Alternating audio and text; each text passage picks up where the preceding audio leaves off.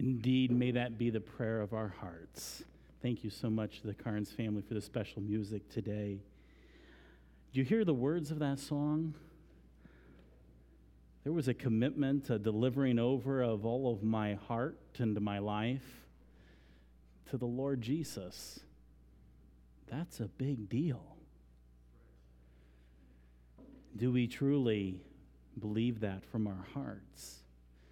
Well, if you take your Bibles and turn with me to John chapter 21, we will find here an incredible description of the Lord's love for us and care for us and desire for us as we live our lives. We're going to look at Peter, one of Jesus' disciples. We're going to first see him at the end of the Gospel of John as the Lord is reunited with him just a few days after Peter had denied him. And we find that God has a task for him that is so very important because he loves all of us. We're going to find that Jesus is the good shepherd.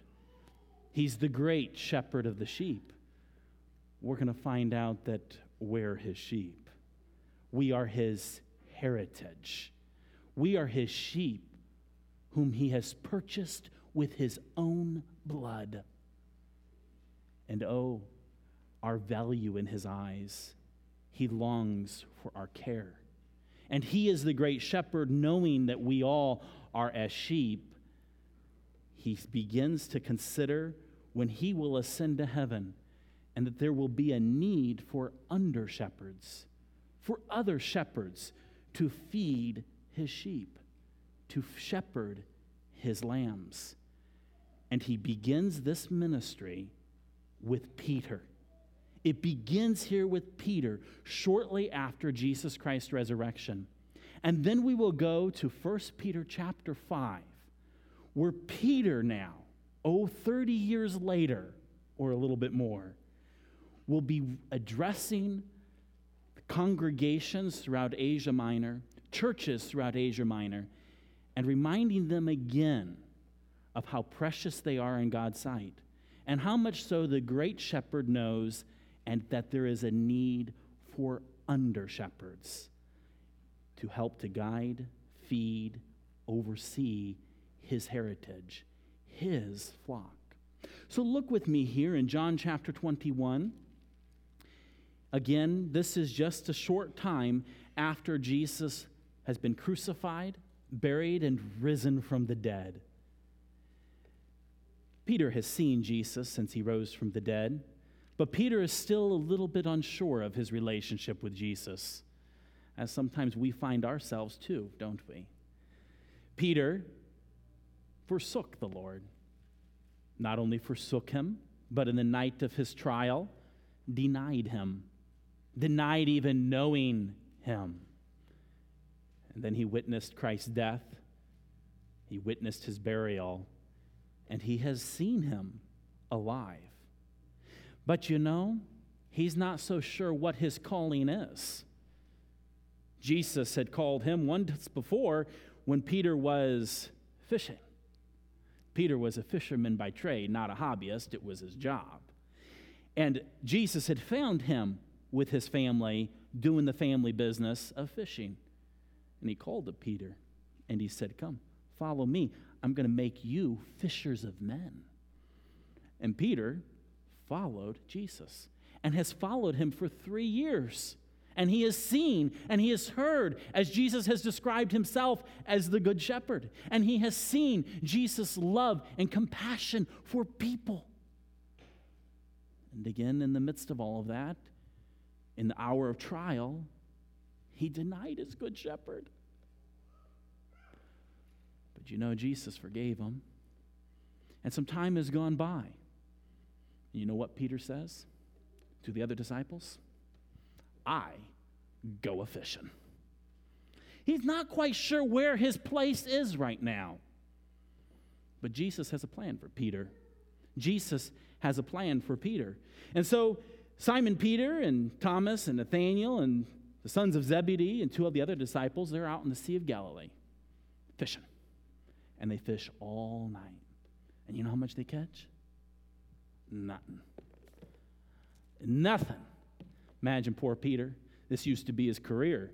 Then he's been following Jesus, the Good Shepherd, and he's messed that up pretty bad. So he's going back to fishing, and that first night out, nothing. And you, I hope, know the account. For that next morning, Jesus is there on the shore of the Sea of Galilee, and he has already gotten some fish from somewhere, and he's frying them up there, knowing that there's disciples out there on the sea having caught nothing. I often think about this, and I wonder in God's providence or supernatural, miraculous structure kept them from catching fish, just so Jesus could show them who he was. And that next morning, he's on the beach frying up some fish. They're out there fishing, and he calls out to them, "Did you catch anything?" No. So he shouts out, "Cast the net on the other side." Now, if you're fishing with, that doesn't make a lot of sense. What difference does it make? I mean, we're not, but they do it. And as soon as they do it, they catch so many fish that the ships are likened to be broken up and sink. In that moment, Peter realizes and says, "It's the Lord." And you know what Peter does? He takes himself and he casts himself into the sea and he starts swimming to shore because he wants to see Jesus. And there he finds Jesus with breakfast, all ready to serve. And then begins a conversation that is so very important. As the Good Shepherd, the Great Shepherd, begins to deal with one of his sheep. One of his sheep that is struggling with wandering, that's struggling to know his place, to struggling to know what God has for him. And so look with me here in John 21, verse 15. "So when they had dined, Jesus saith to Simon Peter, Simon, son of Jonas, lovest thou me more than these?" Now some have asked and wondered, is the question here more than these, more than the fish and the career of fishing?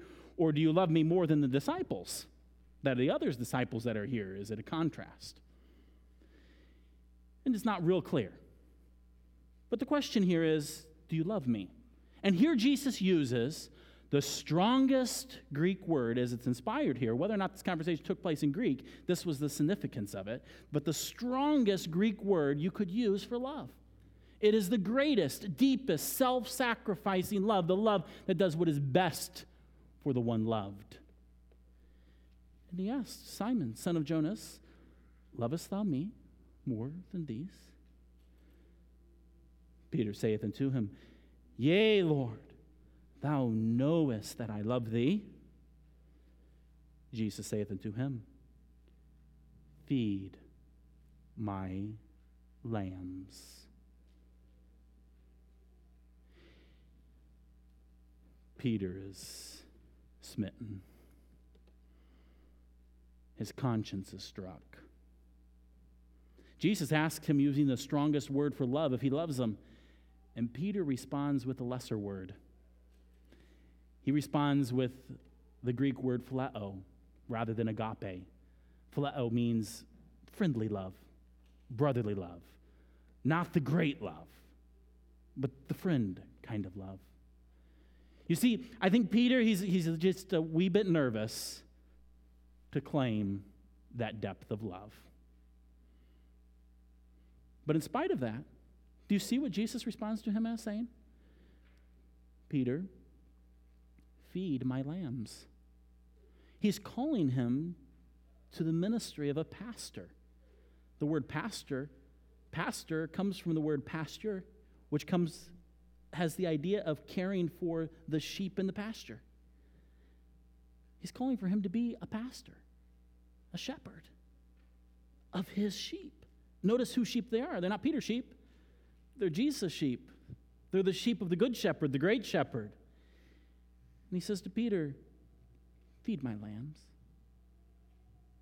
I don't know what was going on there. I don't know if there was any separation between verse 15 and 16. Maybe they ate a few bites of food. Let this sink in. And then Jesus looks at Peter and says to him again, the second time, Simon, son of Jonas, lovest thou me? Again, using the greatest word for love. Peter saith unto him, Yea, Lord, thou knowest that I love thee. Love is a friend thee. Jesus saith unto him, Feed my sheep. Verse 17. Jesus then saith to him the third time, Simon, son of Jonas, lovest thou me? And here he uses the same word that Peter's been using.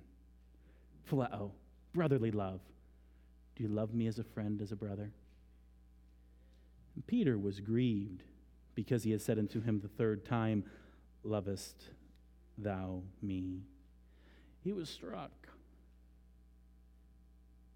And he said unto him, Lord, thou knowest all things. Thou knowest that I love thee. Here again the brotherly love. And Jesus saith unto him, Feed my sheep. There's a lot we could preach on just right here. But our goal is to get to 1 Peter, to look and see of how after 30 years, this calling of Peter results in inspired instruction for the church. But there's a few quick lessons to learn from here. One is that for pastors, under shepherds, serving the good shepherd and the great shepherd, if we are going to feed God's heritage, God's flock, we need to love Jesus. We need to love the good shepherd. It's a key foundation here for Peter, as Peter is given the instruction to feed the sheep of God. Who are the sheep, you might wonder? Well, if we turn to the book of 1 Peter, we will find Jesus describing who his sheep are. In 1 Peter chapter 2, we find out that Jesus Christ is the one who suffered for us, leaving us an example that we should follow his steps. 1 Peter chapter 2 and verse 21. This letter is written specifically to the churches of Asia, but really it applies to the churches and the saints throughout history in the Church of Jesus Christ, and applies to us. And here we find that Jesus is one who has suffered for us, and he has left for us an example for us to follow. You see, the relationship of sheep and a shepherd is very much about following. It's about leading. The good shepherd leading and the sheep following, and Jesus Christ is the shepherd. We are the sheep. The description of Jesus here as the good shepherd continues on in verse 22, who did no sin, neither was guile found in his mouth. Well, that can't be said for us sheep, for all we, like sheep, have gone astray. We've turned everyone to his own way, and as we see here, the Lord hath laid on him, that is Jesus Christ, the iniquity of us all. But he was one who did no sin, neither was guile found in his mouth. Who, when he was reviled not again. When he suffered, he threatened not, but committed himself to him that judgeth righteously. Who? His own self bare our sins in his own body on the tree, that we, being dead to sin, should live unto righteousness, by whose stripes ye were healed. Every one of us are sick in sin. Every one of us are cursed by sin. Every one of us are in serious trouble because of sin. But that sin Jesus took upon himself so that we could be healed and so that we could live unto righteousness. Now look at verse 25. For ye were as sheep going astray, but are now returned unto the shepherd and bishop of your souls. So the first question here this morning, every one of us need to ask ourselves and answer is, am I a sheep who goes my own way, or am I a sheep who has returned unto the shepherd and bishop of my soul? Am I one of Jesus' sheep? Have I believed on the Lord Jesus Christ and been saved? Have I been redeemed and have I been purchased with his precious blood? That's the first question we need to ask. And then the next question we ask is, are we returned to him?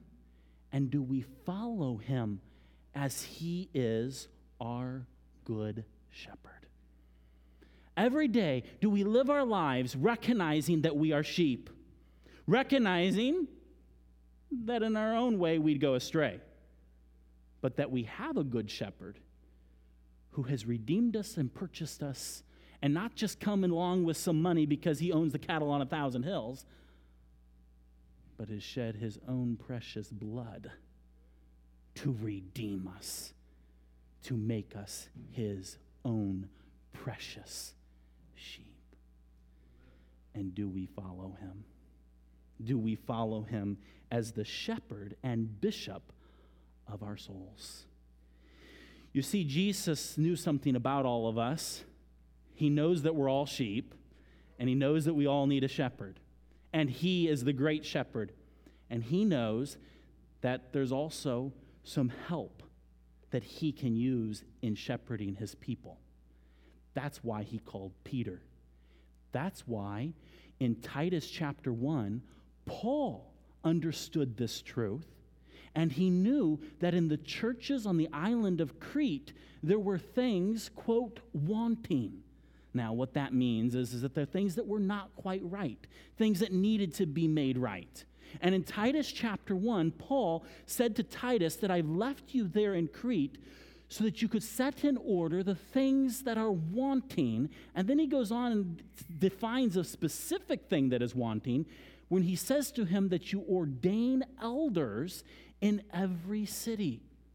Elders is another title given for pastors.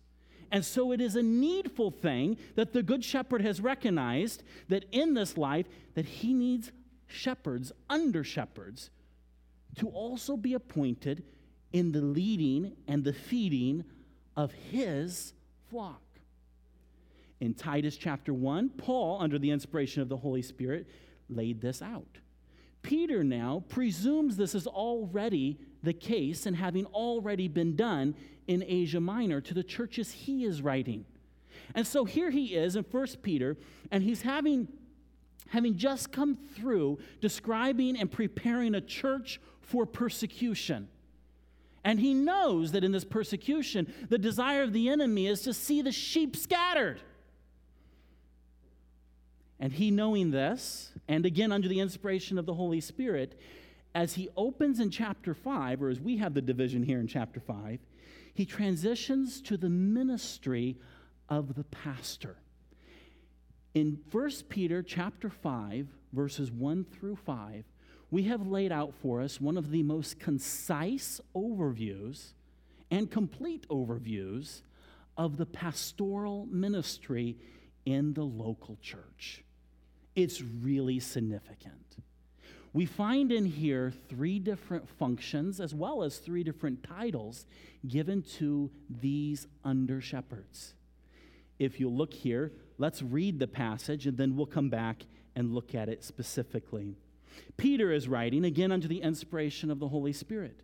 Keep in mind here that this is about 32 years after the resurrection of Jesus, after Jesus gave him the specific command to feed my sheep, feed my lambs.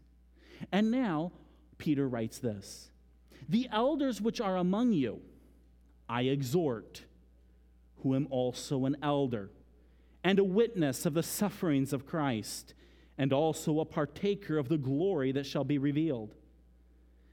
feed the flock of God which is among you, taking the oversight thereof, not by constraint, but willingly, not for filthy lucre, but of a ready mind, neither as being lords over God's heritage, but being ensamples to the flock.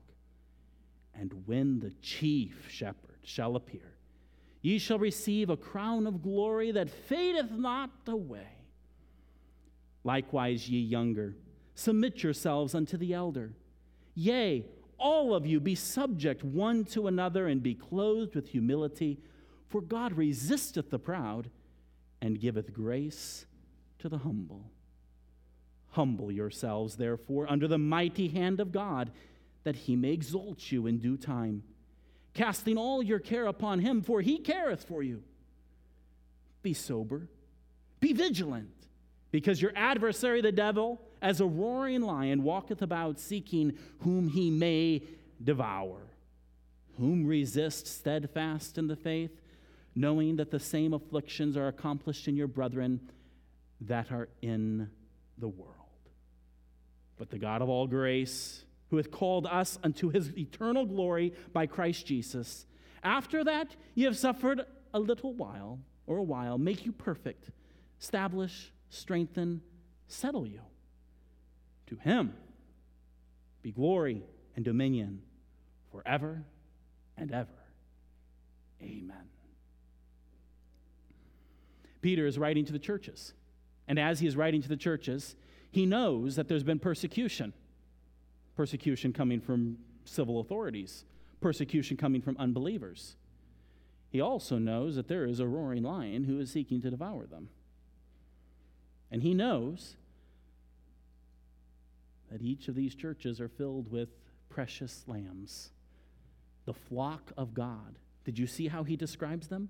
They are described in verse 2 as the flock of God, described in verse 3 as being God's heritage as well as a flock. A flock can be scattered, a flock can be led astray, a flock can be in a lot of trouble. There's a need for shepherds. In this passage, we will see three different words that describe three different functions of the pastor. The first one is the word elders. Elders. You actually will recognize these words because in our modern world, different churches have taken and applied different emphasis to some of these different words, and you'll find the Greek words actually used in our English language to describe and being used by different denominations. The key thing to remember is that it's a description here all of one office in the church, and it's describing the different functions of that office. The first one here is the word elders. You might recognize the Greek word, presbyteros. Presbyteros. That's where the Presbyterians get their name. It comes from the idea of an eldership and the way that they've structured their churches with elders. They've done it with a hierarchy of elders. We as Baptists don't believe in the hierarchy, apart from the fact that we have the chief shepherd, Jesus Christ, and then we have autonomous churches with a single, well, I shouldn't say single, but with elders within that church that are accountable directly to the chief shepherd. There's not a whole hierarchy or structure of a big denominational church. But the word they use is the Greek word here, presbyteros, for elders. This word carries in its specific significance here the idea of one who is mature, not necessarily age, one who is mature and is one who is worthy of respect by the office he holds. It comes in as a word that comes all through from the Old Testament even into the New Testament of the idea of those who are ruling in a particular situation who are mature and worthy of respect. Here is the word elders. As we continue on here, the first word of verse 2, it's a command, but it actually comes with, we have different forms of that word. Here we see the word feed. Peter is saying to the elders, feed the flock of God. This is the word in the Greek that is the same as a shepherd. It is a shepherd, and one of the primary functions of a shepherd is to lead them beside the still waters. So there's a leading. It is to bring them to the green pastures where they can feed. It is where they are brought to be protected as they feed. And so it's the idea of a shepherd. That's where we get the word pastor. So we have here one who is an elder, who is a pastor, who is a shepherd, who is feeding, leading, guiding, protecting the flock of God. And then there's another word here where it says in verse 2, the functions here of this elder is one of feeding the flock. And then you notice the phrase, taking the oversight thereof. The oversight thereof. These are the three functions. The elder, the pastor shepherd who feeds, leads, guides, and protects. And the elder is one who is an overseer. And here we have another Greek word you might recognize. I'm trying to get the Greek one rather than the English one because the English one's right on my tongue. But it is episkopos. Have you heard of the Episcopal Church? Again, they put an emphasis upon this. It carries the idea of the oversight. So the pastor is a shepherd who is an elder who should be mature, worthy of respect, to rule well, as he is one who is an overseer. He is a bishop. If we read over in Titus and in Timothy, we find the qualifications laid forth of this one who is called a bishop. So in a sense, your pastor could be referred to as an elder. He could be referred to as a bishop or a shepherd, or you might even call me a presbyteros. You wouldn't do that because you're not Greek. You're English. But these are the three functions of the ministry of a pastor. Now let's look here at it more closely. Understanding these functions and these roles, Peter has, under the inspiration of the Holy Spirit, brilliantly laid out this ministry and also some very interesting checks and balances. Look here where it speaks of the elders which are among you, I exhort. It's intriguing here that he's not just writing to the elders, but he is acknowledging that what he is about to present to these regarding the elders, he is presenting to the church as a whole. So these are very much specifically exhortations here to me as a pastor, but as one of whom I am among you. That's an important role. I am a sheep just like you. I am among you. Yes, I may be a pastor, but I am still a sheep among you, as I am a sheep of the great good shepherd. That's an important function here. He goes on and he begins this as a passion and a plea. And this is interesting what Peter says. He says, the elders which are among you, I exhort, who am also an elder. That's interesting. He's not pointing himself as above, but he's again pointing himself as together with, which is an interesting note because some have made a big deal about Peter being a pope. Peter's not a pope. He's an elder, just like I'm an elder. There's not this hierarchy or structure. And so it's not here speaking of him in some higher level. He's actually notating his level just there, right there with them, as putting himself right there, recognizing that distinction here. And then he goes on and he makes something interesting. He says, and a witness of the sufferings of Christ. Now, when you read that, you might think, yes, this is the Peter that on that day, 34 years ago, stood on that hill of Golgotha, of Calvary, and witnessed the death of Jesus Christ. You'd be right, he did. He did witness it. But that's not what he's talking about here. The word here, witness, we've talked about here recently. It's the Greek word martyros. He's saying here, I am just also an elder among you, and I am a martyr of the sufferings of Christ.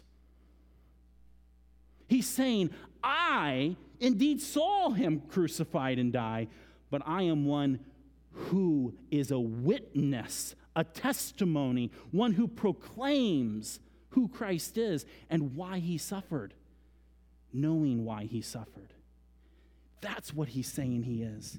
And he's also one who ends up being a martyr, as we understand it in the English sense, one who gave his life for the truth. He really, truly witnessed the sufferings of Christ in the ultimate way. He describes, as he goes on to say, that he's also a partaker of the glory that shall be revealed. He's encouraging the church, he's encouraging the elders of the fact that there's a glory that will be revealed. As we keep on reading, he's speaking of when the chief shepherd comes back in verse 4. That's going to be a glorious day. And he says, I'm a partaker in that. So here now he's identified himself, and he's appealed to the churches, and he's spoken to them, and now he is going to address the elders specifically. The first instruction: feed the flock of God, which is among you. The word feed, again here, carries more than just the idea of feeding. It is feeding, it's providing for, it's nourishing, it's caring for, it's tending to. It's the everything and an idea that's tied up in the concept and idea of what a shepherd does.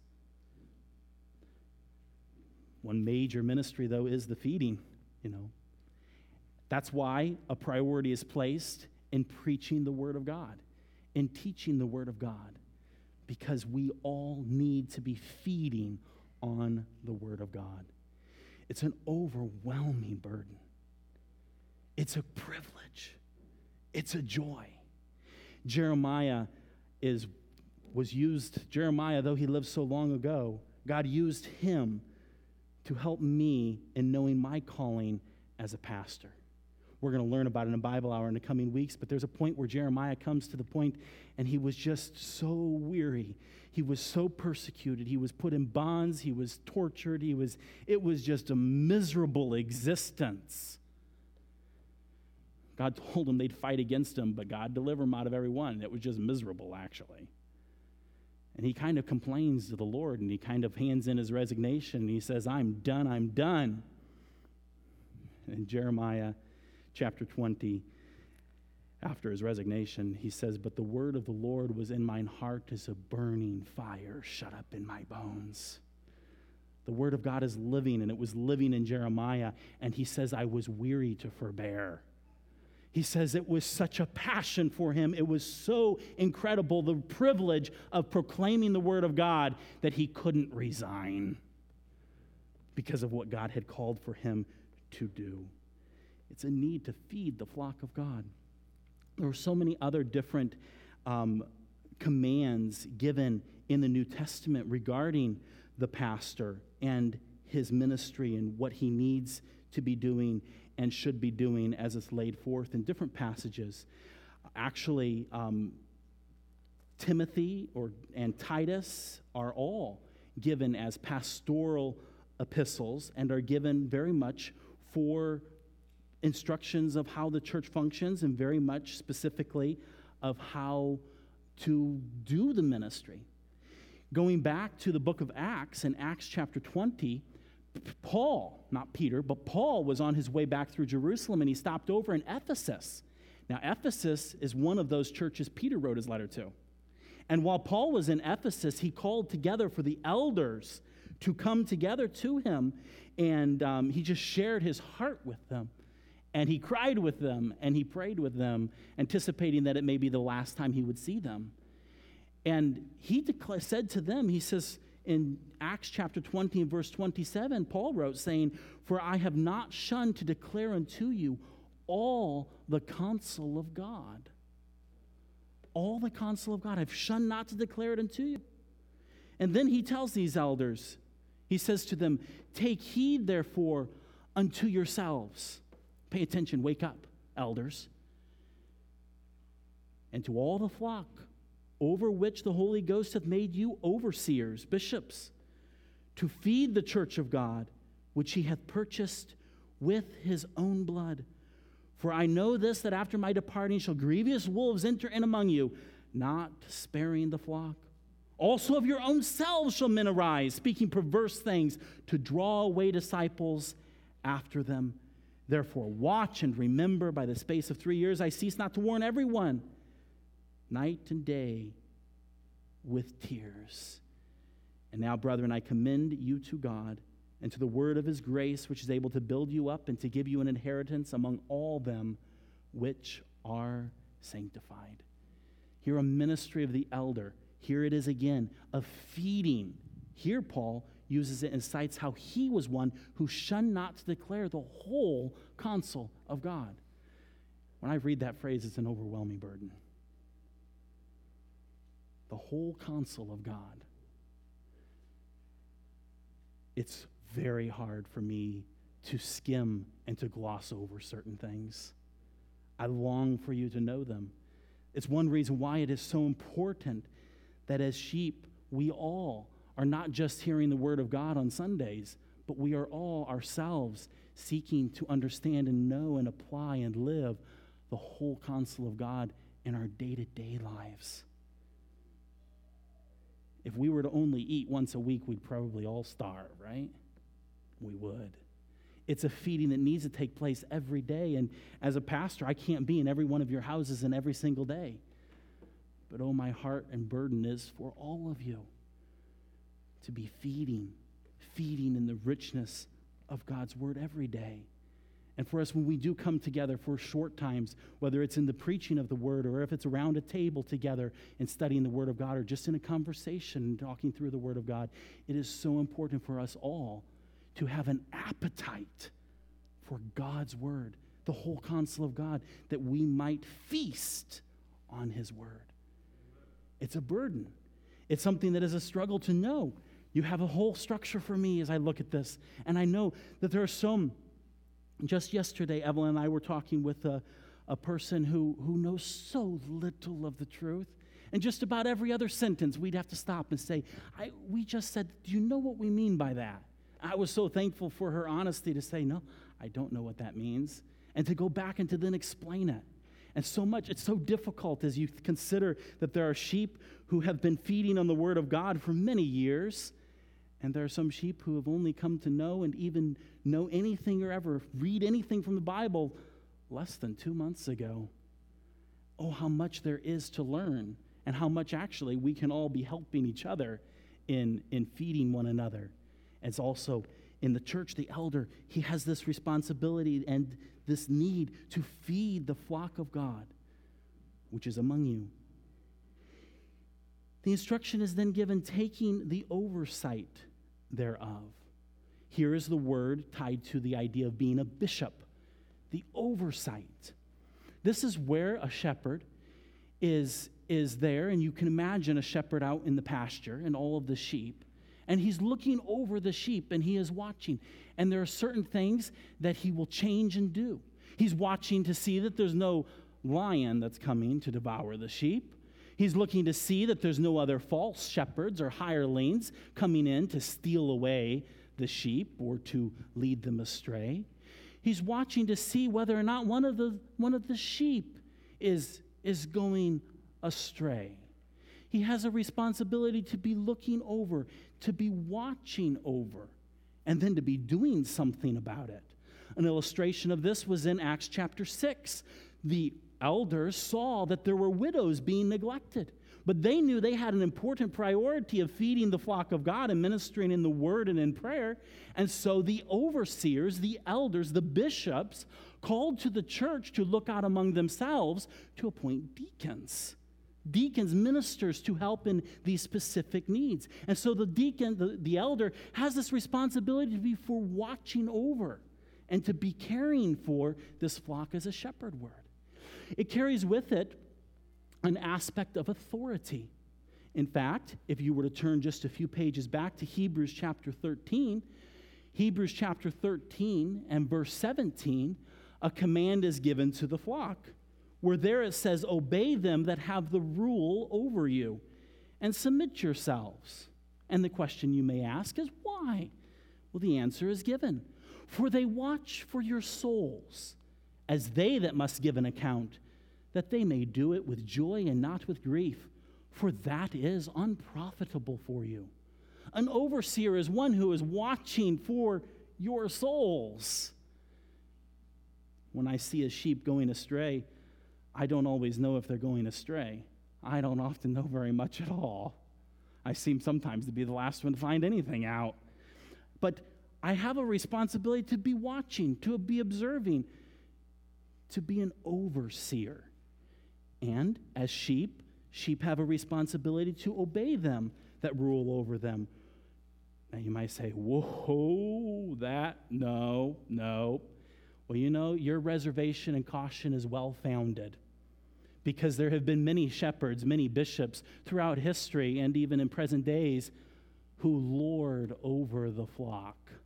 They're not leading, they're not guiding, they're not loving, they're not protecting. Rather, they're lording over them.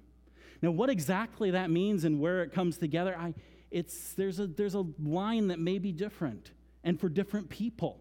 There are some people who are very much visionary and in seeking the Lord and in tune with the Holy Spirit and with the Lord and mature, and very much so are in a sense following in a very close relationship with the Lord. And they're very visionary people. And there are others who are followers who need and long for someone to come alongside them and to give them specific examples and leading and even instructions. And so where that balance comes in different places may be difficult, but it is given. Here, notice in Peter. Here he's given the command to take the oversight thereof. The command is given. Take the oversight thereof. Be the bishop. Be the bishop of the souls.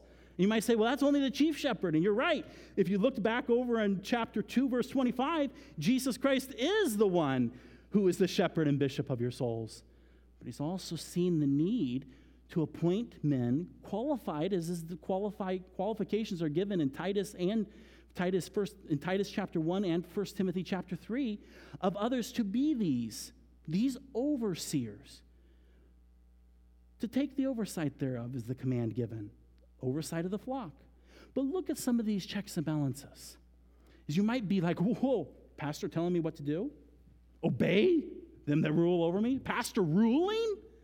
These are things that some people have reacted to, and sometimes they react to it because elders in their past or elders they've seen or witnessed have not paid attention to what follows here in this commands.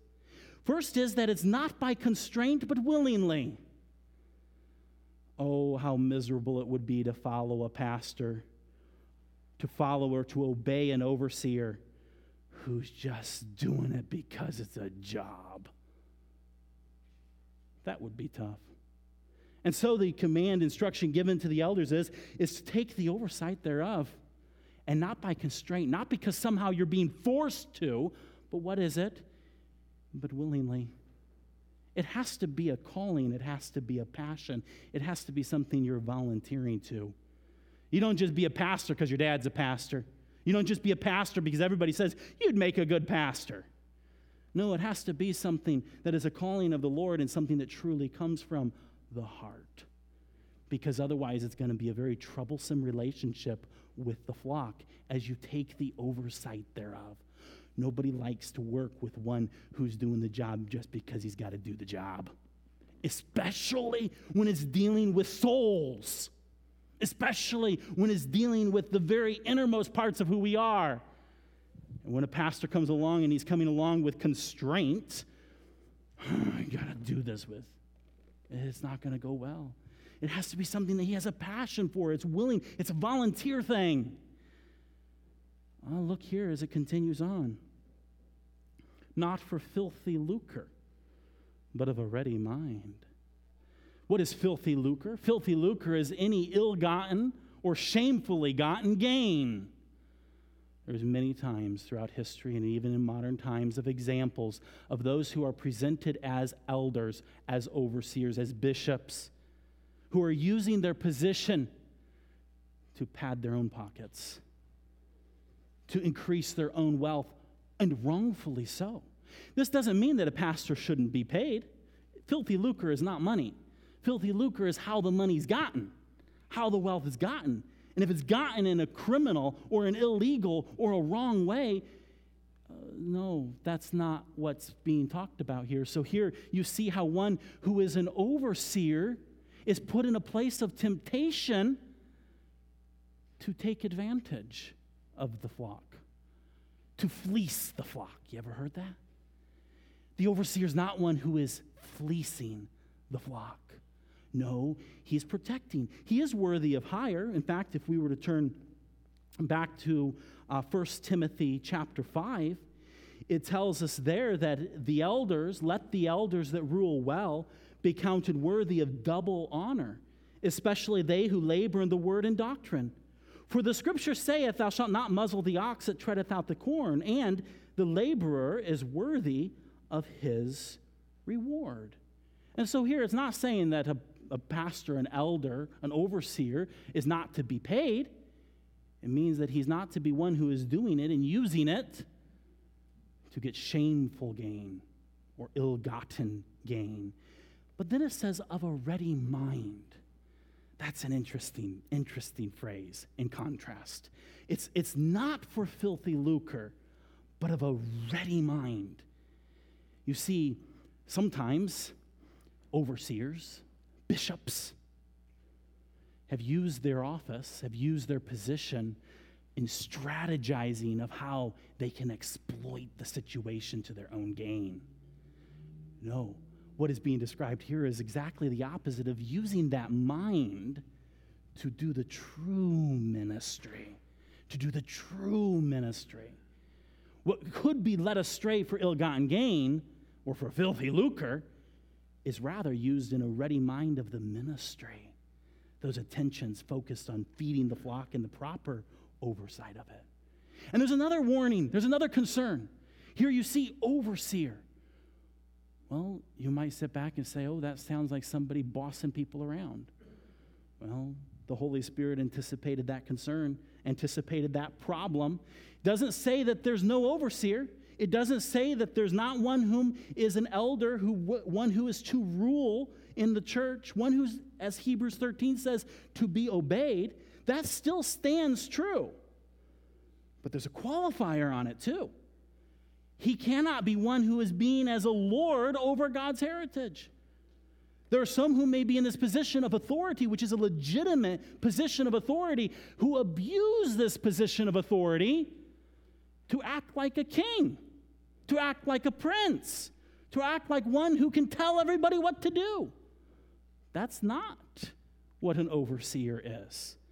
In fact, the contrast to one who would think of being lords over God's heritage, his heritage is his flock, which he purchased with his own blood, it is rather but being in samples to the flock. It's about leading by example, not lording by ordering.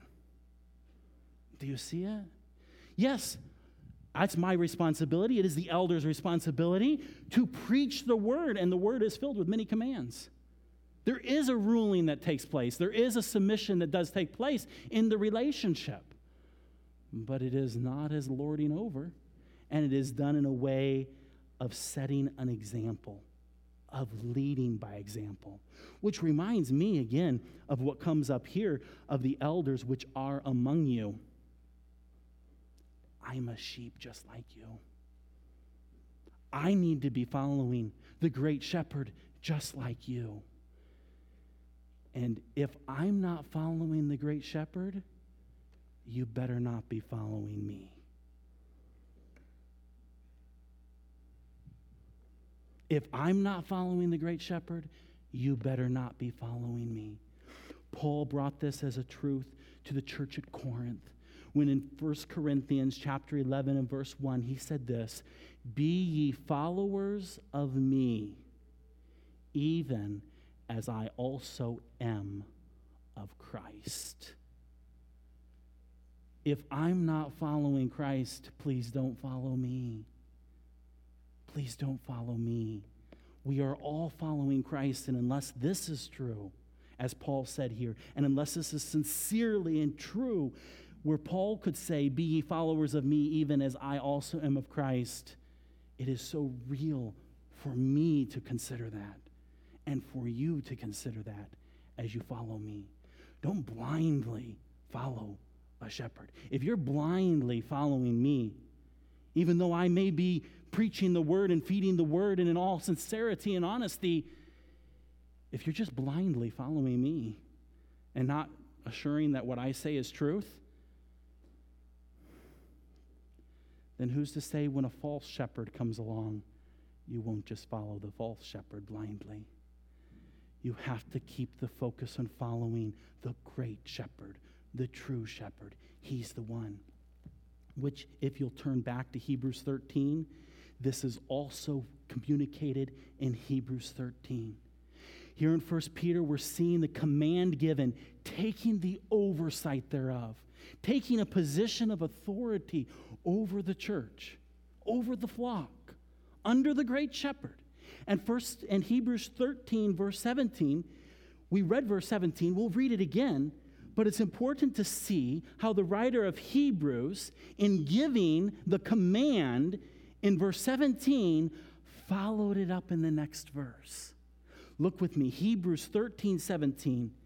Obey them that have the rule over you, and submit yourselves, for they watch for your souls, as they that must give account, that they may do it with joy and not with grief, for that is unprofitable for you.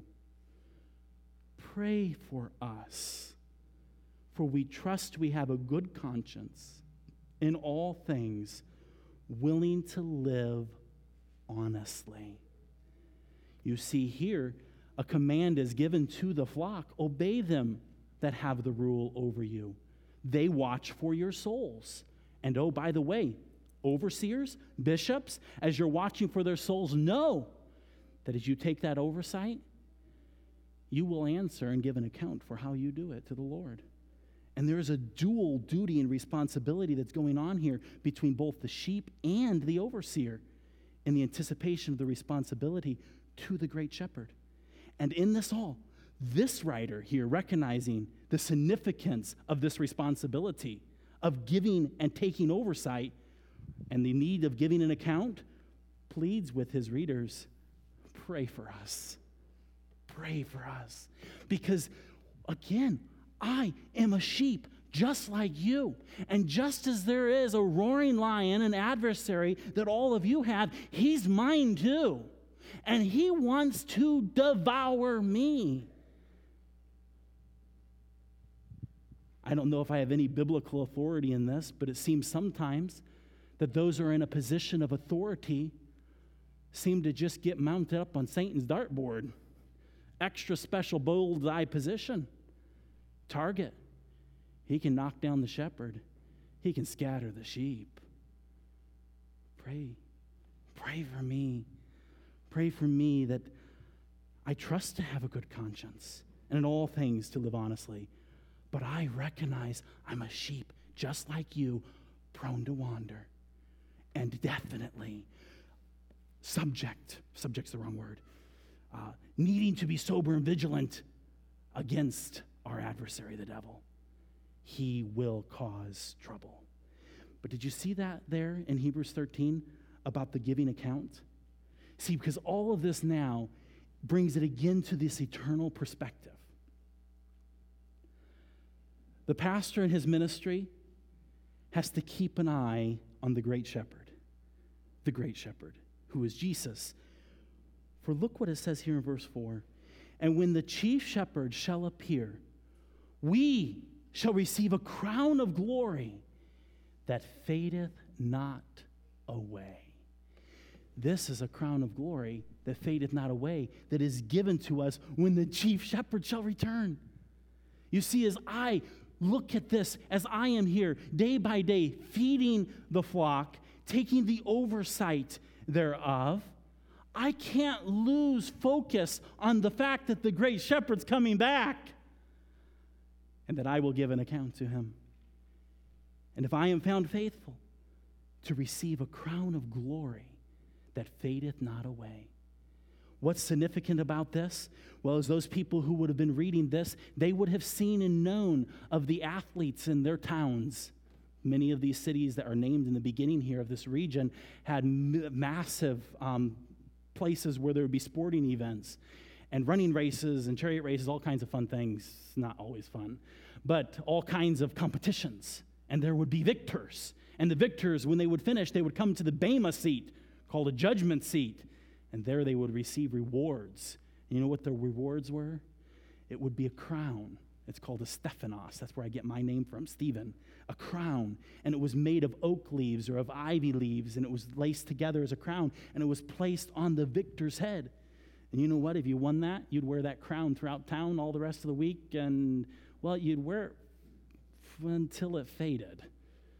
Because when you have oak leaves or ivy leaves, after a while they will fade and fall away, and you're probably not going to want to keep wearing that crown. That was the crown given, but here, this is speaking of, there is this race, there is this life to live, there is this calling to live for the elder, the pastor, the bishop, who when he sees the great shepherd, if faithfully lived, will receive this crown of glory, but this won't fade like the ivy and the oak crown. This fades not away. And so there is so much given here to the pastor, his need of ministry, his burden for the flock, his responsibilities to feed and take the oversight of it. It is a struggle. And struggle may not be the right word. It's a combination of a struggle and a joy, a pleasure and a responsibility to be an under-shepherd, to be an under-shepherd to Jesus, the good, great shepherd, and to follow him and to lead the flock of God, to feed the flock of God, and to take the oversight thereof. It's an important ministry, and I echo with the writer of Hebrews. Brethren, pray for us. Pray for your pastors. Pray for us. For we trust we have a good conscience, in all things willing to live honestly. We need to work together in this ministry as we continue walking through life. Again, in 1 Peter, it's interesting that the context of this is in persecution. We don't have time to continue on, but it's all connected. But in the times of persecution, how often it is to remove the shepherd,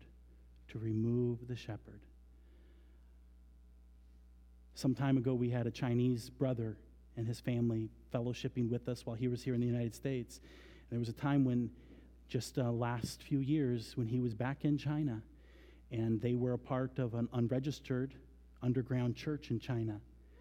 And they were meeting in a business complex, and one day came when they came in and found that the entire place was set up with cameras, every room pointing in every direction. And that afternoon, when they finished their services, all of the pastors, anyone that had anything to do with sharing and preaching the word, were all arrested. You know why? Because the authorities in that place who are wanting to destroy Christ's church know how important the ministry of the pastor is. Now, it doesn't mean that they cannot continue thriving, because the great good shepherd's still there. But it is a ministry that is so very important that even the godless world sees and causes trouble. It's one of the reasons why sometimes when we read of persecuted Christians and persecuted churches, we sometimes find ourselves uncomfortable as we read about them and sometimes read about their doctrine, as we think that's not necessary. It's not always biblical, and we become a little uncomfortable with it. Well, one of the reasons that happens and why we need to have a lot of grace in those situations, not compromise, grace, there's a difference, is that their pastors, their shepherds who are feeding them the word, have been torn away from them as well as the actual scriptures have been torn away from them. And so it's very common for either those who are not mature to be leading, or for wolves to come in and spare not the flock. And so in this context, Peter is again coming back to this aspect and the need of the elder, the pastor, the bishop, in the necessity of the local church, as we all as sheep, for I am a sheep among you, follow the good shepherd. And we can't lose focus of him. And so I leave you with this today. Look at 1 Peter chapter 13, and may this be our application. Hebrews 13, verse 17.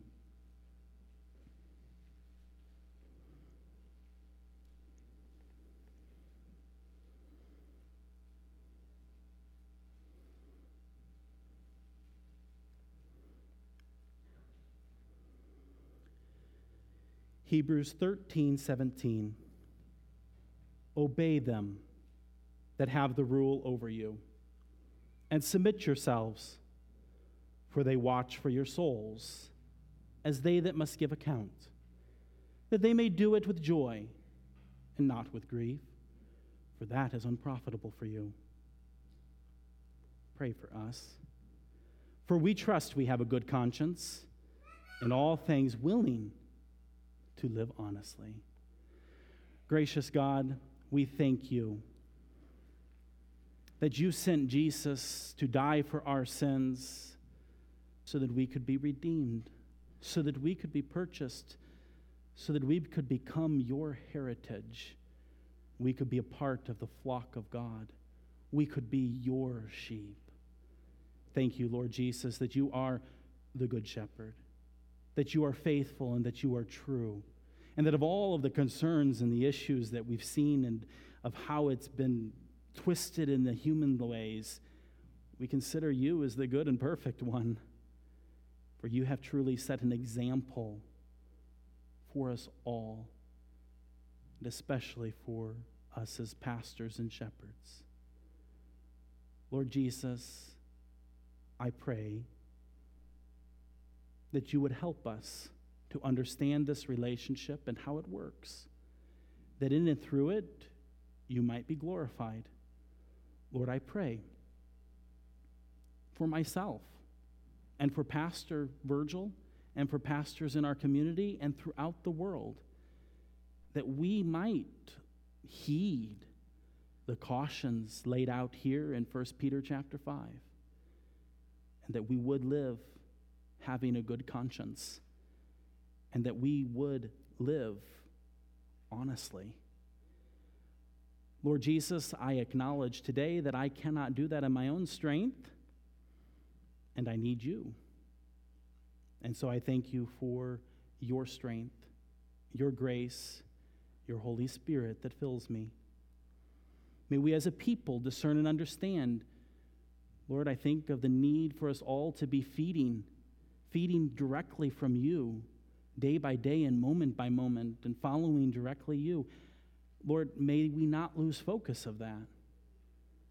I am but a man, and may people only in this church follow me as I follow you.